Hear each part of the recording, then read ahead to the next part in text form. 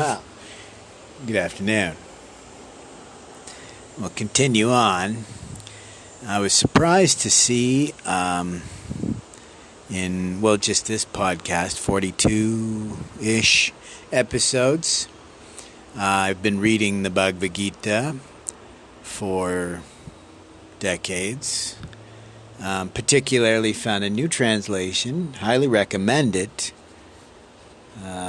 The Bhagavad Gita by Eknath Easwaran. I apologize if I butchered his name. Excellent job. I really quite enjoyed some of his insights. In fact, I enjoy a good translation because it is difficult, as I've mentioned before in some of the podcasts. It's difficult to get across, particularly when you're translating Sanskrit or Pali, because the words can mean so very, very much. In fact, I'm racking my brain to try to remember a good example. Well, there's been a couple examples just today alone. But as I said, I was surprised to see that I actually haven't... I've discussed the Gita, but I haven't mentioned, specifically. So, let's start there. So the Bhagavad Gita, it's one of the most famous of all the ancient Indian stories. There's a number, obviously. As I was going through it, I was noticing chapter 15 actually fits the subject of some of our recent podcasts. Chapter 15 is the Supreme Self. And as we've been talking about the self, and by proxy or as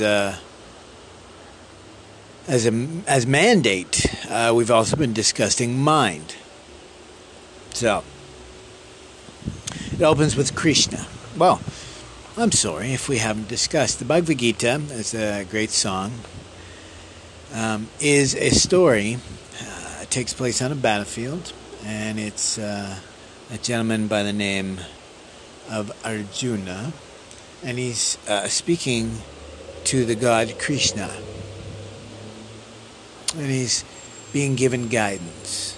So here we are, chapter 15. I know I'm jumping ahead, but it's important because it says so much to the philosophy itself of the Gita, but also based on a number of our recent podcasts.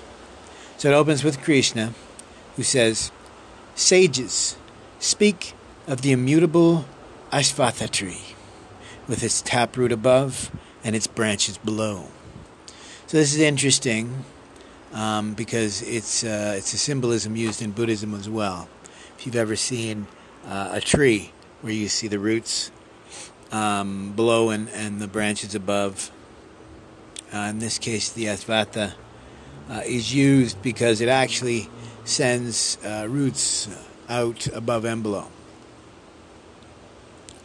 Now, what I find interesting once again with this translation, he does a great job explaining how it has a double meaning. So one, it's talking about the tree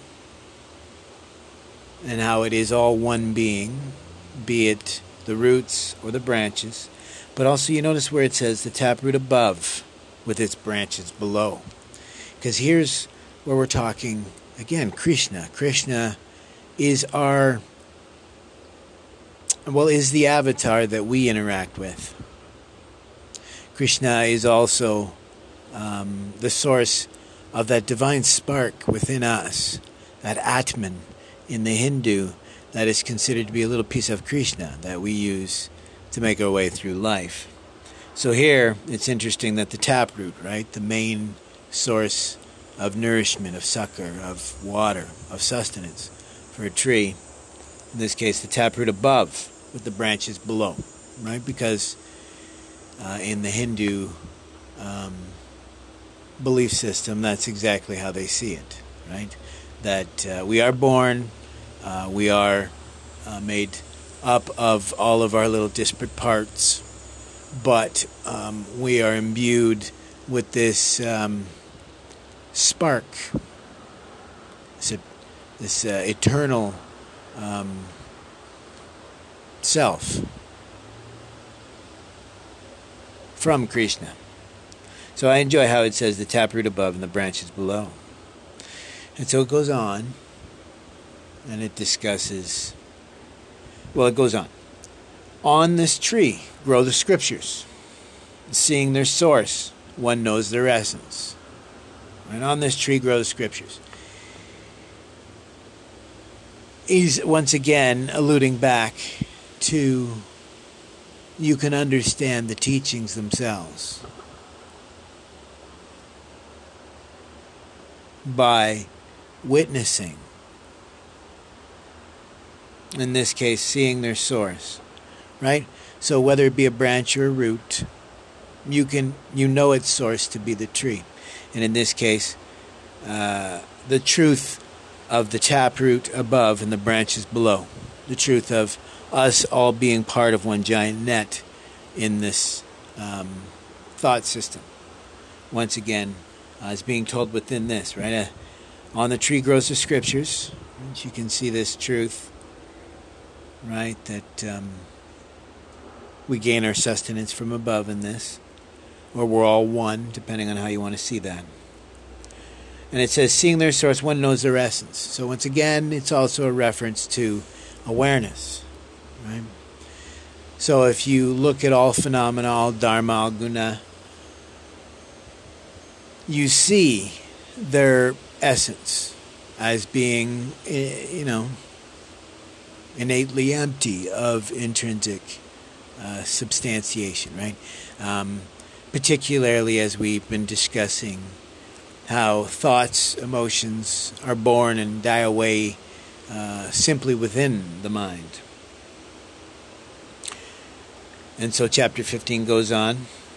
Nourished by the gunas, the limbs of this tree spread above and below. Sense objects grow on the limbs as buds. The roots, hanging down, bind us to action in this world. So here we go again, and like I said, it's explaining, right? Nourished by the gunas, nourished by all raja, tamas, and sattva, all good, all things, good, negative, neutral, passive, aggressive, peaceful, still. All phenomena, all dharmas.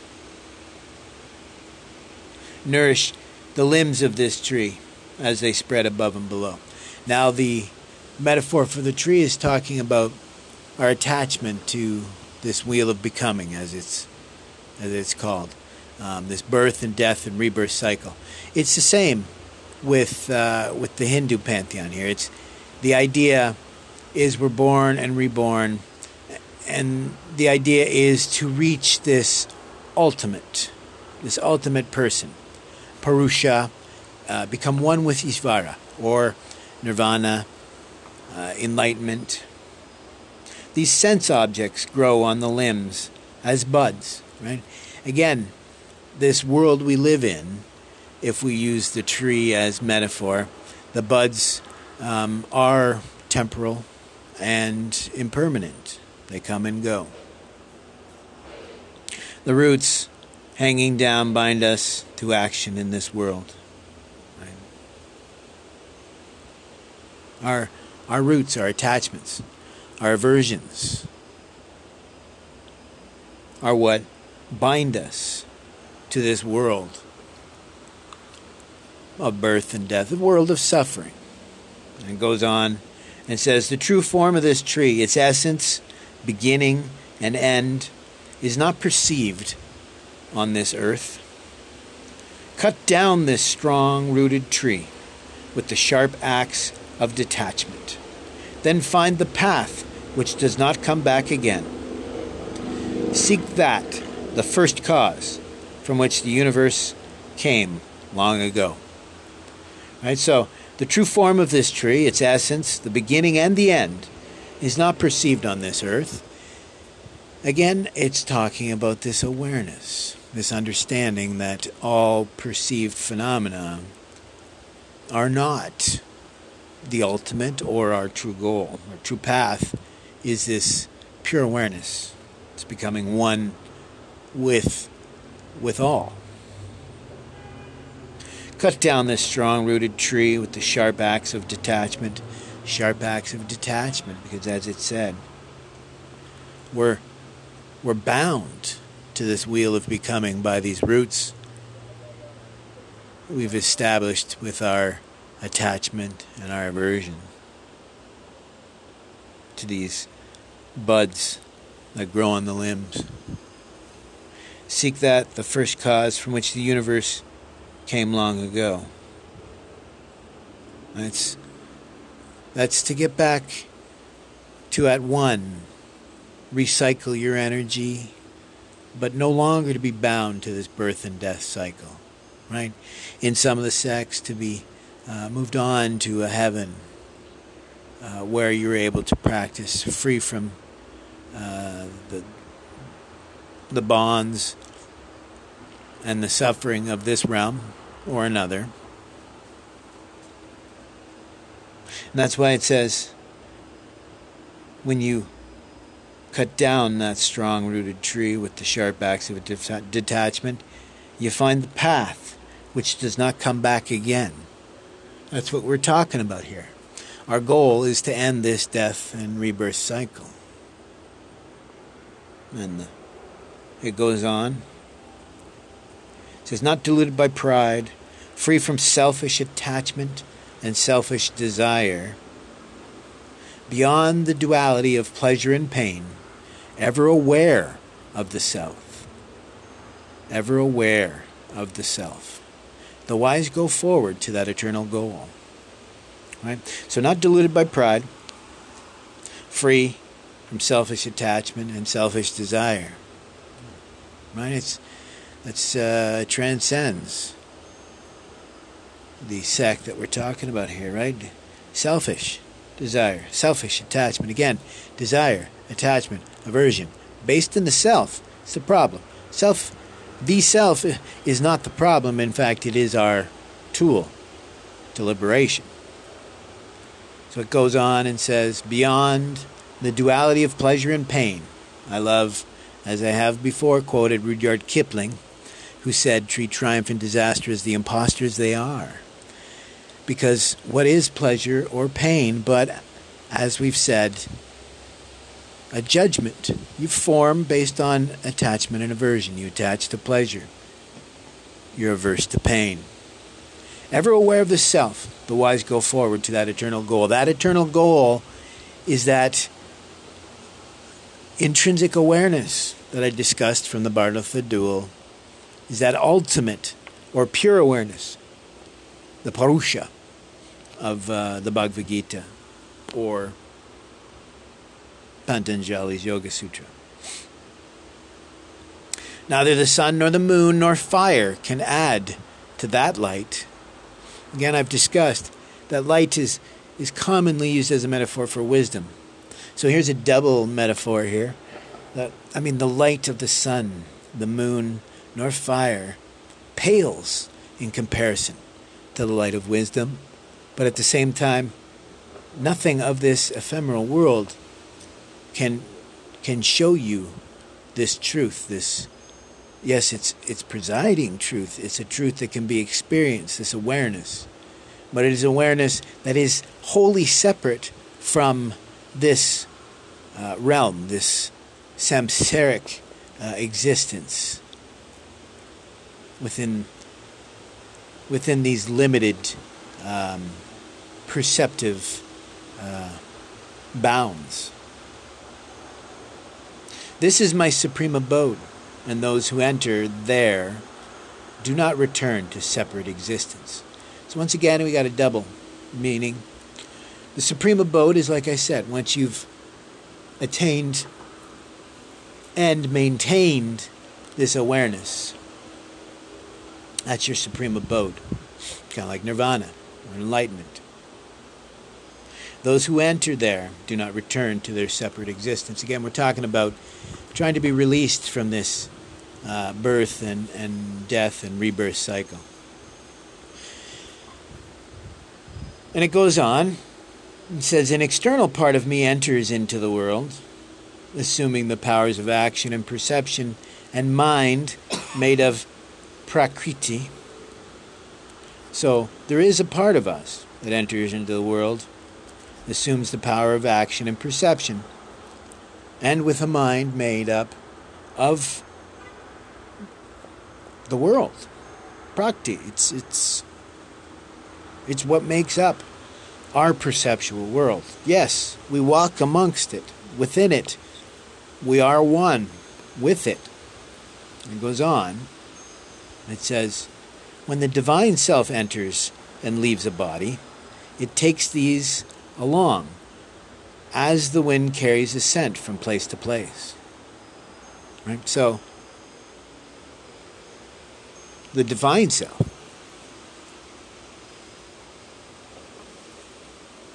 enters and leaves a body. It takes these as if the wind carries a scent from place to place, effortless, invisible, intangibly. Using the mind, the ears, the eyes, the nose, and the senses of taste and touch, the self enjoys sense objects. Right? Once again, you see the double meaning in the previous sentence. When the divine self enters and leaves the body, it takes these along as the wind carries the scent from place to place. The wind is unchanged by the scent it carries. Yet, when we allow ourselves to enjoy, to take pleasure, to reside in these sense objects, we allow the delusions of Prakriti to take hold. And no longer are we, right, conveyors of our chariot. We're subject to our mind and our ears, our eyes, our nose, and the sense of taste and touch. And the chapter 15 goes on and says, the deluded do not see the self when it leaves the body or when it dwells within it. They do not see the self enjoying sense objects or acting through the gunas. But they who have the eye of wisdom see, as I said. When you realize that your perception of the sense objects are not a delusion.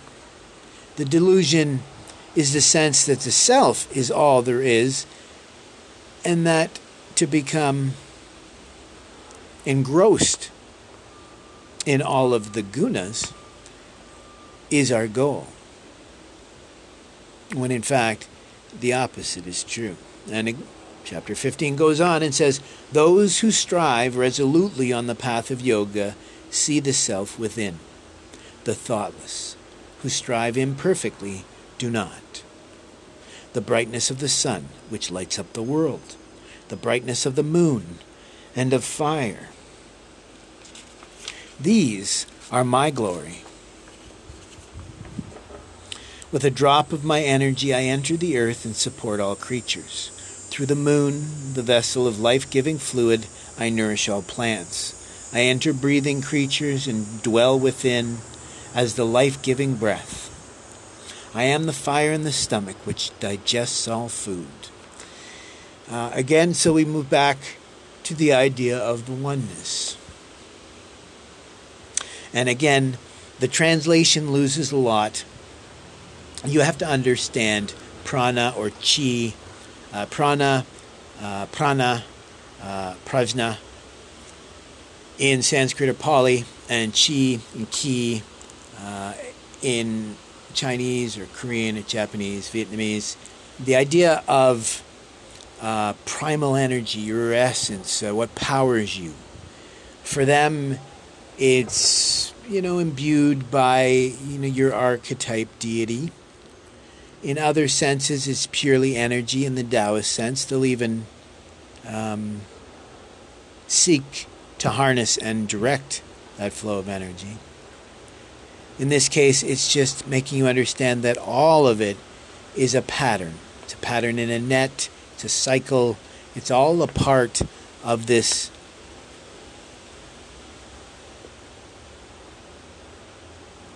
net. It's harder to put into another context there. But I'll go on and say, entering into every heart, I give the power to remember and understand. Right. So here it is. When you're first created in the Hindu in the understanding, you're first created, Krishna imbues you with this supreme self.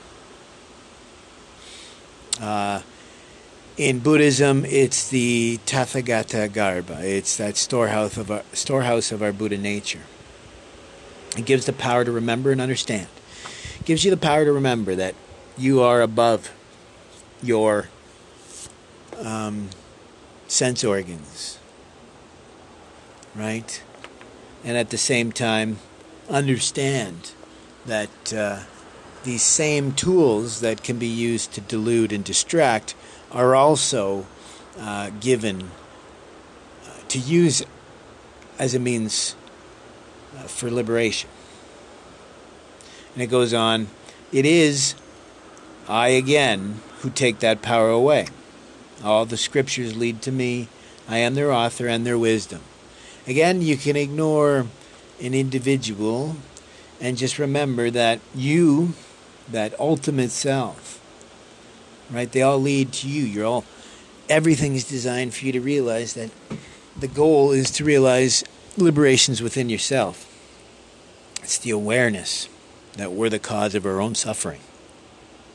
And at the same time, we can be the solution.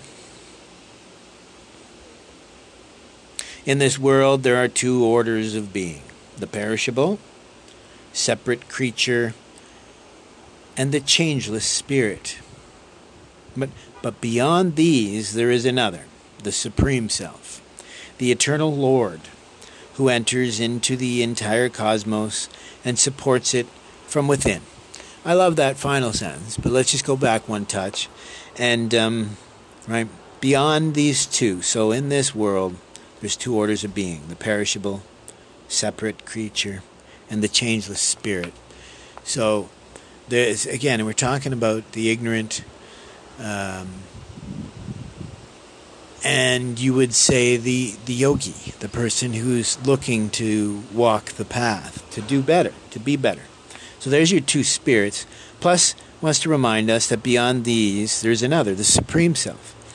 The Supreme Self, again, as I said, it's not no self, it's not non-self. It's not all about the self. It's also being aware and discriminative as to what you will allow the self to direct, if anything, right? So in this case, he's talking about the Supreme Self, that within us that is imbued with the power to see through our own delusions and distractions and see our ultimate nature, where we could be and what we could be. For in this case, they're talking about Brahman, your little piece of Krishna.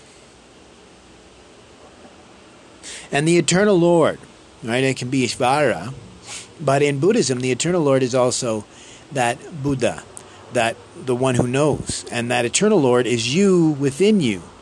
You have within you that ability to understand that you are both the cause and the source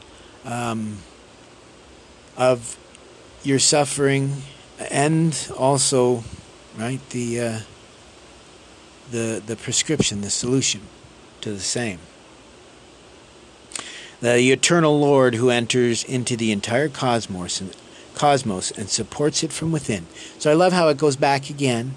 It says it enters into the entire cosmos. Again, you got to remember that the Eternal Lord, when a being is first being created, the Eternal Lord imbues it with a little piece of himself. But I love how it says the entire cosmos. So it's, again, bringing back this idea that we are all one, right? The Supreme Self is to realize that our ultimate nature is to be at one with everyone and everything. The Supreme Self is to know that we are to be selfless. And we are at one, but also no different than any other self. So the deluded self is the one that thinks we're different from any other person or being. I am the Supreme Self, praised by the Scriptures, as beyond the changing and the changeless. Again, undefinable, unknowable by our deluded selves. Those who see in me that Supreme Self see truly. They have found the source of all wisdom. Right? So those who see in me that Supreme Self see truly. Again, we could be talking about this external God or deity. But again, no, it goes back to talking about within you. Those who see in me that Supreme Self see truly. Those who see in themselves the Supreme Self. Not the self that desires this or thinks it deserves that, but the self that sees itself as one and inseparable from all. They have found the source of all wisdom. It is the source of all wisdom. Because what do we seek? It's the meaning to life. If the meaning to life isn't an answer we can find, the truths of life is we find it inherently dissatisfying. And why? It's our ego, our desires rooted in selfish roots. And they worship me with all their heart. Oh, of course. If you realize the solution to every single problem is within oneself, how could you not worship that with all your heart? And finally, chapter 15 ends with, I have shared this profound truth with you, Arjuna. Those who understand it will attain wisdom. They will have done that which has to be done. So what is? It's that discerning awareness. It's remembering that the mind is the tool, but it needs to be kept in check. And the self is the vehicle with which we reach the other shore, the shore of liberation. But once we reach that other shore, we have to let go, attachment. But to maintain that is really the truth, right? It spoke earlier that, again, it's not a destination. It's a path. So it's not achieving that awareness or mindfulness. It's achieving that integration, that coalescence. It's residing in that awareness. Intrinsic awareness, as the Tibetans say. Why? Because intrinsic means it's already there and it's your default. Because that is our goal. So there's chapter 15 of the Bhagavad Gita.